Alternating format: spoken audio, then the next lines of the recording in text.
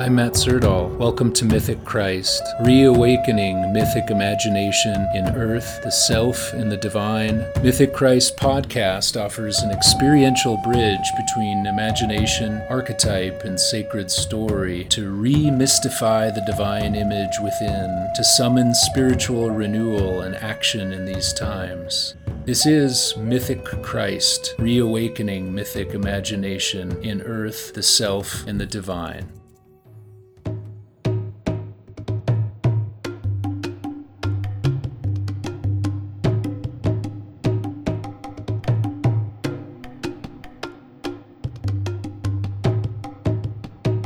I was born in the woods. As a child, I grew up in Shoreline, a small community just north of Seattle, right near Lake Washington at the bottom of a steep hill. And down at the bottom of the hill was a cul-de-sac. At the far end, my childhood home, pressed into the tree line of a wooded area, the place that I was born. A little creek flowed at the back edge of our property, and at the front of the wood of my childhood imagination was a magic door. A door into mystery in the imagination. It was my birthplace, where imagination was awakened for the first time. A world of mystery and senses, of touch and of play, of emotion and wild wonder. A small split log bridge crossed the creek through that magic door, surrounded on one side by a compost bin. And it created a trampled path through the thick brambles and blackberry and salmonberry bushes. That smell in the spring and summer, that fragrance, erotic, bursting with wet berry blood. I remember well that smell mingled with the decaying cut grass and leaves from that compost pile, the steam that would rise up in the morning. Saturdays were cartoon days, and other than that, I worked in the yard most of the day. But when I crossed this bridge, this magic threshold, I stepped into a new and mysterious world, one that was absolutely alive. I knew it. It was a place itself that was aware of my presence. It welcomed me as a traveler, and I never arrived empty, but I came carrying questions, eyes wide open with astonishment, bearing the wild emotions and movement of my body, armed with awe and longing to shed form as I passed into the shadows. A new world every day, every moment would open up before me. I was brushed by branched beings that whispered in their leafy speech, "Remember." Careful of the shimmering threaded networks of the micro-worlds of the spiders, I would greet them, these beings assiduously working away, designing meticulous fibrous structures like little construction workers. Even then, as a young boy, sensing that their ritual at this time of day, as weavers of a membrane between this world and the world that I arrived from, a world always waiting for me. The upper canopy of the forest, a panoply of birdsong, and the dancing play of light and shadow, floating down through the layers above. Here I could see the air. I could palpably feel, smell, see the breath of the woods. The atmosphere was cool and damp, with a peaty smell of moss-covered tree stumps, lichen, hanging usnea, like magical bearded beings. And what I learned as a child was that a real, living, breathing world awaited outside my home, just across that little creek. I intuitively understood that the woods knew something about me that I did not know. I could feel this world as it opened for me was not just one of fantasy, not just one of my own childhood imagination. It was my imagination curled up inside of its imagination, like a sleeping bear. The woods even then taught me how to listen, I learned how to overhear what it was thinking and feeling, to trust that I, as a young boy, was thinking, feeling, longing, and imagining. To trust that I was playing together amidst decomposing old growth stumps, enacting a new drama from this mysterious nexus of entangled imagination. The woods behind my childhood home was my first teacher in the school of mythic imagination, and I am forever in her debt. That's my story, the story of the place where I was born. It's my story of the beginning of so many different threads that would reach out throughout my life. So what is a story? A story is, in fact, not a monologue. It's more like a mycologue. It's a chorus of imaginal perspectives, of entangled feeling, embodiment, growth, nutriment.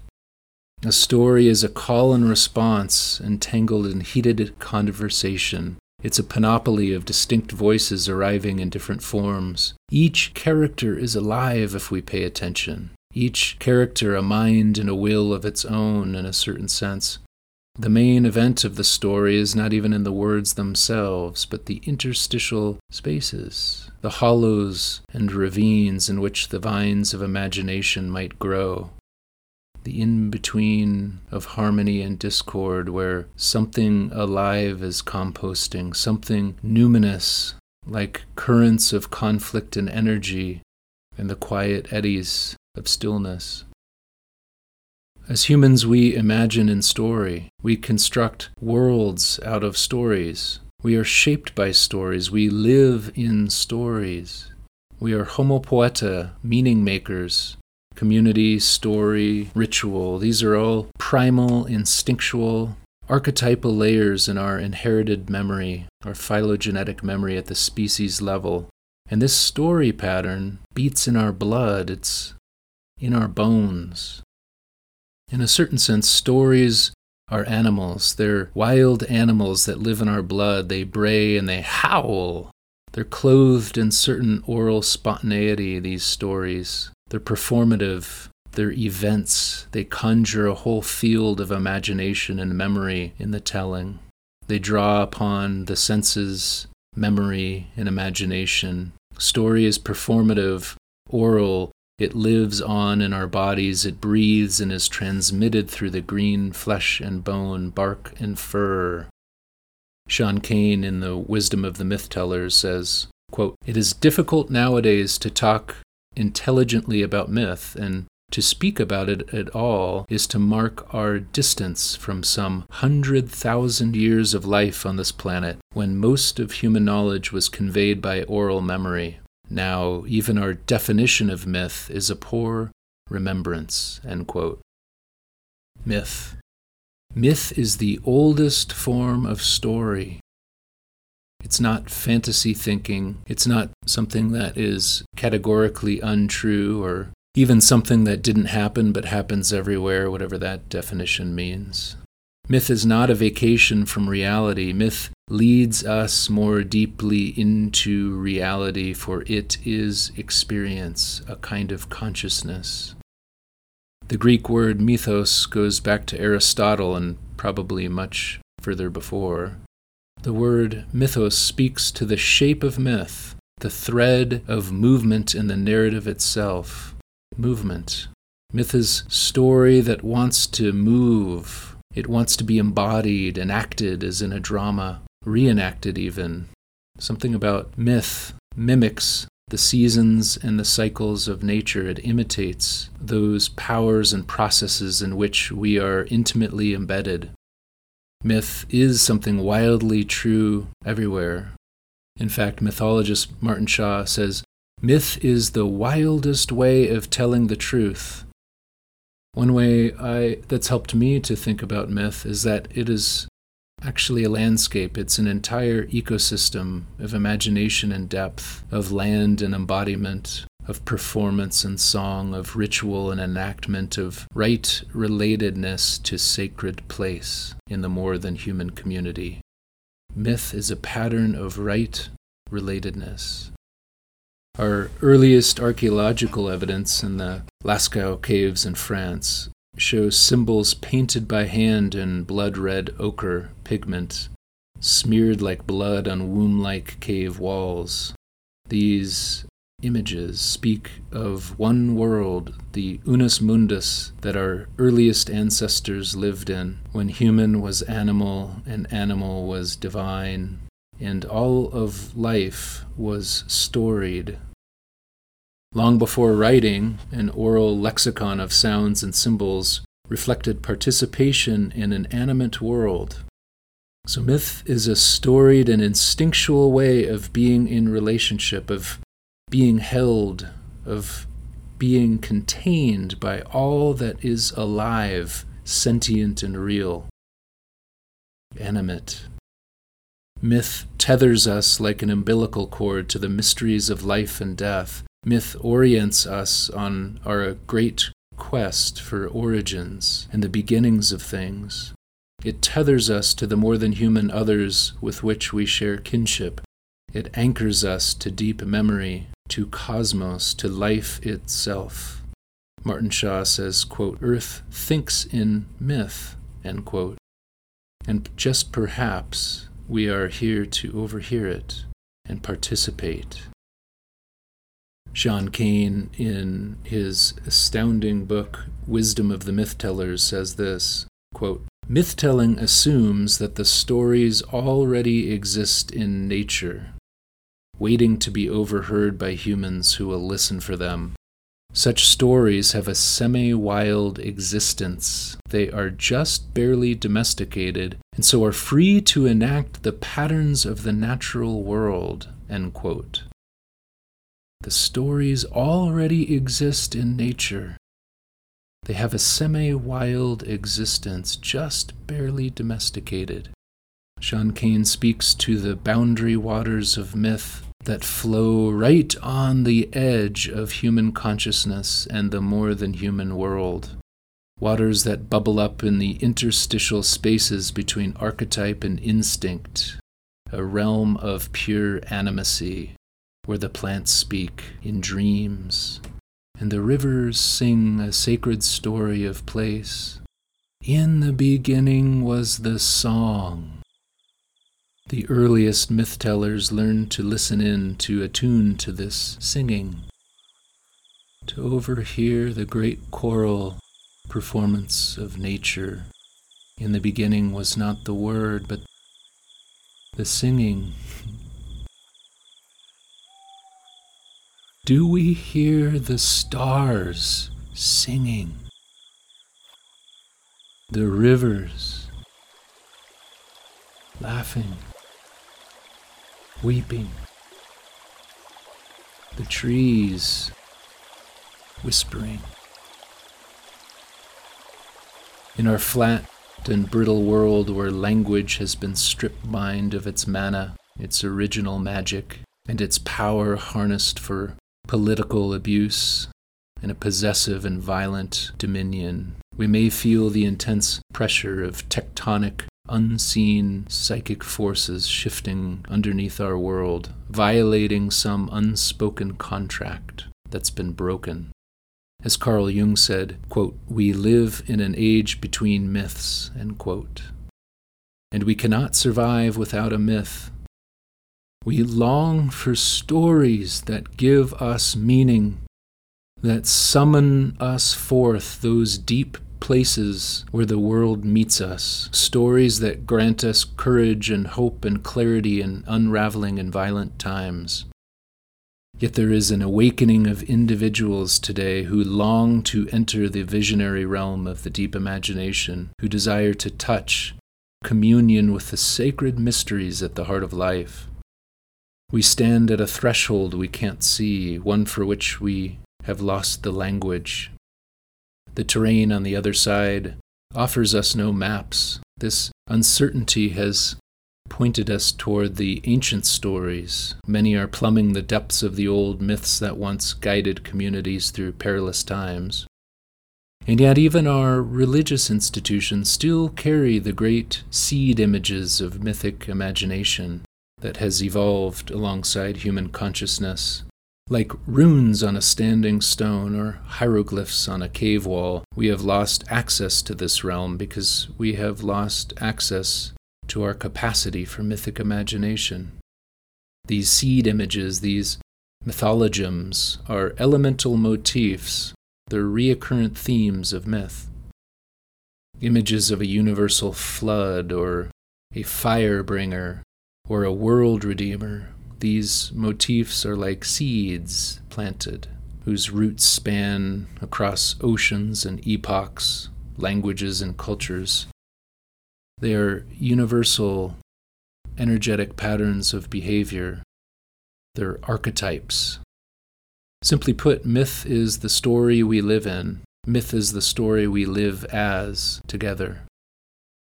Myth weaves us into the world because it is in fact the deep world in which we live. But this world doesn't want to be parceled, marketed, and sold. Its desire is to live through us so that we will live not over it but within it. A world already knocking at our door with malleable meaning. Myth is the world around us and the world within us, so what we see in our printed books and have heard in our classrooms is only the husk. It's the shed skin of a living world conversing with a particular people in a particular time. A sensual and sinuous world embedded in specific and sacred landscape. But in actuality, myth is the language of the soul. It speaks in the images of dreams, which is why Martin Shaw says Earth thinks in myth. It does not rightly belong to us in any age, because myth belongs to itself, its own shy and wild animal. We're going to explore the anatomy of myth. We're going to explore myth as boundary, as crossing, as a dimension of time, as a body, and as a landscape. Myth-telling is a boundary. As Sean Kane defines myth-telling, quote, "The ideas and emotions of the earth expressed through stories, stories distilled from millennia of treading warily in nature rather than undertaking to rearrange her furniture," end quote. Boundary. Early humanity negotiated a dialogue with nature, quote, "an affectionate counterpoint to Earth's voices with no ambition to direct them or force them to give up their meanings," end quote. Myth-telling is a boundary inviting us to sacred approach, inviting us to approach with reverence, to respect its autonomy. Myth-telling is about approach. How do we approach Earth as sacred other? As John O'Donohue says, when we approach with reverence, great things decide to approach us. Myth is a kind of boundary between two worlds, and like a landscape, it offers itself through the threshold of the deep imagination. This is the place where the two worlds touch. Boundary. Foreshore. A wooded forest. Canyon. In pre-Neolithic Stone Age myths held boundaries in terms of taboo, lines that must not be crossed. Boundary and approach holds the idea of traverse and transgression, both originating in the old word tra, which means to cross over, which is the word we get trance. A boundary marks sacred relationship, the possibility of conversation. In the Genesis myth that the fourth evangelist picks up on, he says, "In the beginning was the Logos," the telling, the overhearing, and the story itself, unfolding worlds, shaping that which was without form, filling that which was empty of meaning. In the beginning. This sacred conversation, standing at the boundary of creation, is alluded to by Martin Shaw, who speaks to the triadic nature of myth-telling. It's not just the word, but there's the teller in the beginning. There's your imagination putting flesh on the bones of the story. And then there's the story itself, its own autonomous and living being, its own headwaters, flowing, shaping, creating, destroying, worlds within worlds. Maintaining the sacred bond and boundary with place is absolutely essential for myth. As it is with people, sacred places must be protected and respected for their own sake, not what we can get out of them. Sean Kane says, quote, "The stories remembered by the myth-tellers were pictures of the flow of life and information from special places on earth where that energy was felt most keenly. Once the power of the place is lost to memory, myth is uprooted," end quote. The flow of life and information from sacred places.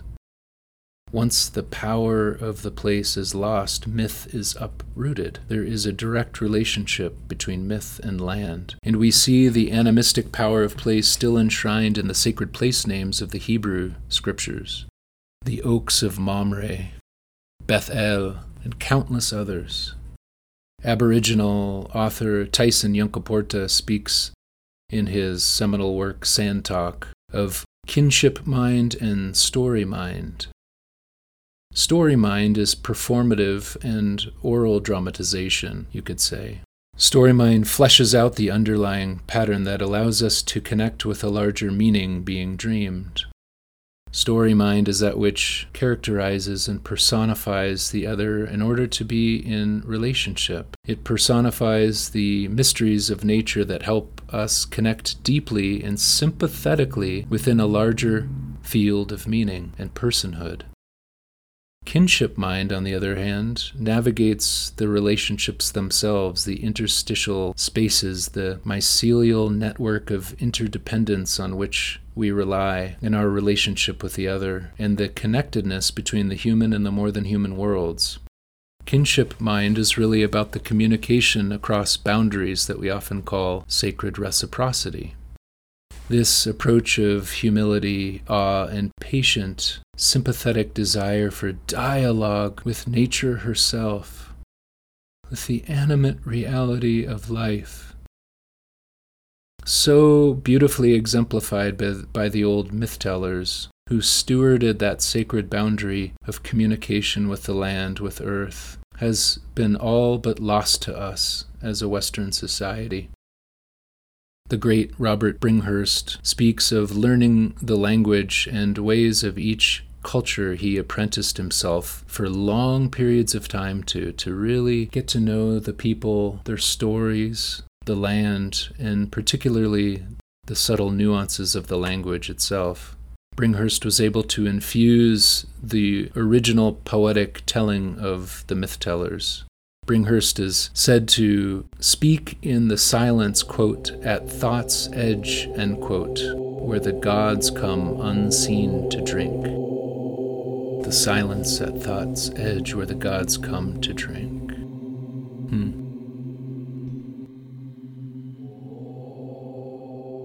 It's in this sense that myth is story of the gods, the powers. A myth can be said to be a peculiar creature in this sense, feral and wary, quietly searching for water's edge, that liminal connection between the human and the more than human.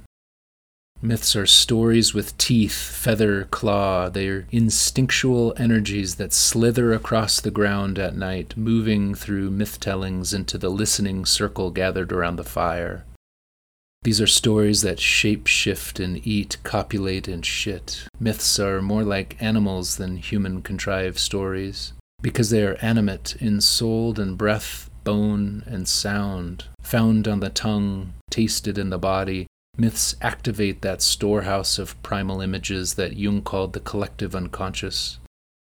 They are the ark in the story form, carrying the sacred treasure of numinous reality. The old myth-tellers knew this is their world, the world of the myth, not ours. Myth time is womb time, lunar consciousness. It hides from the solar gaze of the day world and the ego's needs and plans. For in the beginning, before the light of consciousness, way back in the secret crypt of the night, way down in the primal layers of the psyche, there lives darkness, water, woods, forest. fire. Moss-covered trees wet with the smell of peat, damp leaves like milk-soggy cereal flakes that stink with pungent decay. And under the growth there is always decay, under the birth always death. Clay, breath, fire, greening life, mystery. We will explore myth time in another podcast and mapping of myth. Myth is also body, and the body of myth is landscape. Myth as story roots humans in living in sentient landscapes out of which those stories in our own consciousness and culture first emerged. Kane says, quote, "It seems, rather, as if the myth-tellers sing of whole sets of ecological relationships which can, or might, reveal their facets, as this and as that God. The myth-tellers speak of the powers in relation to each other, and with an eye to the whole ecology, not separable functions of it," end quote.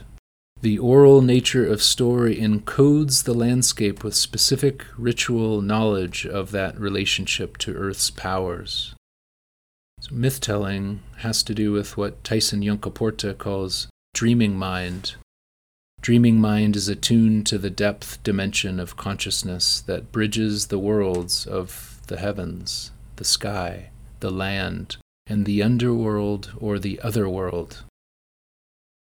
Myth as a body or landscape speaks to ancestor mind, perhaps the bone memory passed on through specific practices, skills, gifts, stories, and powers from the ancestral past for the full flowering of the future ones. Myths also speak to pattern mind. Myths themselves are patterns which think and speak. Myth-telling involves a complex of entangled ecological patterns which must remain hidden. This is the taboo boundary here. Many of those ecological patterns must remain inaccessible to human manipulation, which is why they are therefore coded as sacred. They're symbolized and only revealed through initiatory experience. This is pattern mind, which Tyson Yunkaporta tells us sees entire systems and patterns that can awaken ancient and new knowledge for the community. One of the powers that myth connects us with are the animal powers. And sacred power was seen in the animal world. Quote, "Our ancestors revealed the animals as teachers and guides to a world of mystery, thinking of them as creatures of power. The first myths were about the powers and intelligences of animals. What the animals knew was considered sacred," end quote. This same ancient wisdom of the myth-tellers we can see in the Hebrew scriptures in Job chapter 12, verses 8 through 9. "But ask the animals, and they will teach you, the birds of the air, and they will tell you. Ask the plants of the earth, and they will teach you, and the fish of the sea will declare to you." The animals held stories of medicine and power and right ecological relationship that guided the nature-based communities and how to live in right relationship. Even when it came to patterns in land cultivation, Levitical law is also rooted in an older myth. In Leviticus chapter 25, it says, "You shall not sow your field or prune your vineyard. You shall not reap, you shall not gather. It shall be a year of solemn rest for the land," end quote. In other words, good theology is good ecology. The relationship between working the land and resting the land is kept sacred. Can we feel all that has been lost? Can we feel modernity's catastrophic loss of myth? Catastrophic loss of life, of feeling, of connection? Can we truly grieve the loss of a world of such astonishing pattern, meaning, and magic? The portal to the imaginal, to the mythic, reaches out to us like mycelial threads, weaving through worlds, unfolding worlds within worlds. This portal that opened in me as a child never fully closed. The truth is, I was privileged to be born into a home with access to an old wooded area. I was unintentionally allowed space, unmonitored free play, and unscheduled time every Saturday in summer to cross over ravines on old moss-covered logs, to stumble through wet sword fern and get stung by needles, to look up in awe for hours at the diverse canopy and the millions of entheogenic colors of green that my brain could not possibly fathom. The pungent fragrances of the virtuous cycle of decay, death, and regrowth, the hairy animal feel of moss and usnea, the rubbery, grotesque feeling of mushrooms absorbed wisdom through my skin and my senses. Our lives are myth-shaped. Our cells and bones are encoded with silent roots of memory, of landscape, of wild animal, of sky and earth deities, of journeys, of rituals, of battles, of dying and rising. We are threaded through with a kind of resonance waiting to awaken in our bodies and imaginations. It is that deep, astonishing, devastating sense that I have always known this. I just didn't have the language. And what would happen if we said yes? What would happen if we adventured out and descended inward? Would it be possible to stumble across a shaft of light in a far-off field under darkening clouds? To meet a particular feature in the land, a guide to our true life? Carl Jung understood that the primary adventure of his life was to discover his personal myth, the story he was born to live, and we can too. We each have a personal myth. We are here to live, a line in the greatest poem ever sung. And when we discover it, it is like hearing that single line of poetry cry out from our depths as if for the first time. A line from a stanza of a great living book of poetry, the book of creation, incarnating us.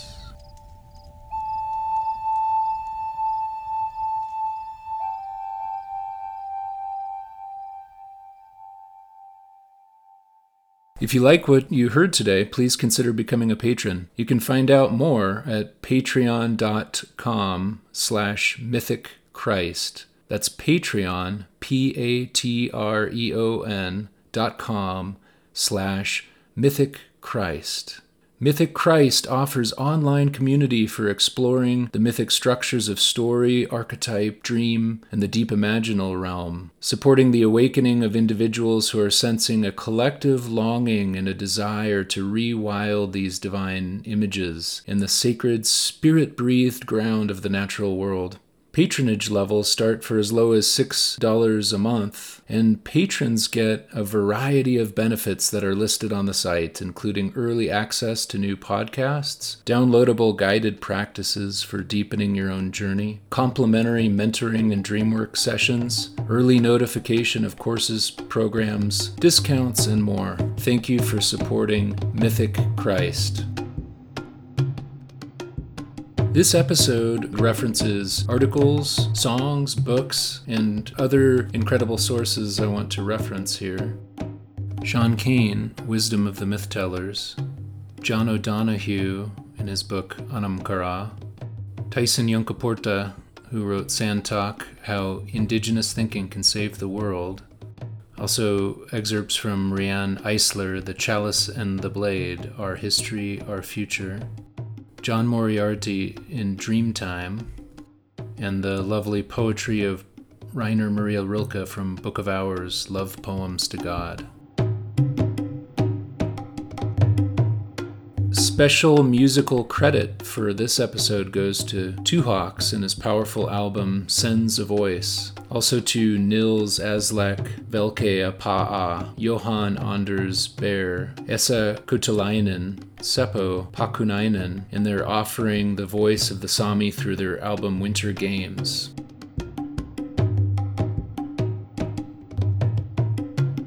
Hope you enjoyed today's episode, and until next time, may you be open to the presence of mystery, the unfolding of the great dream that has dreamt you, determined to live the one line of poetry that is yours to live. Amen and Awen, may it be so.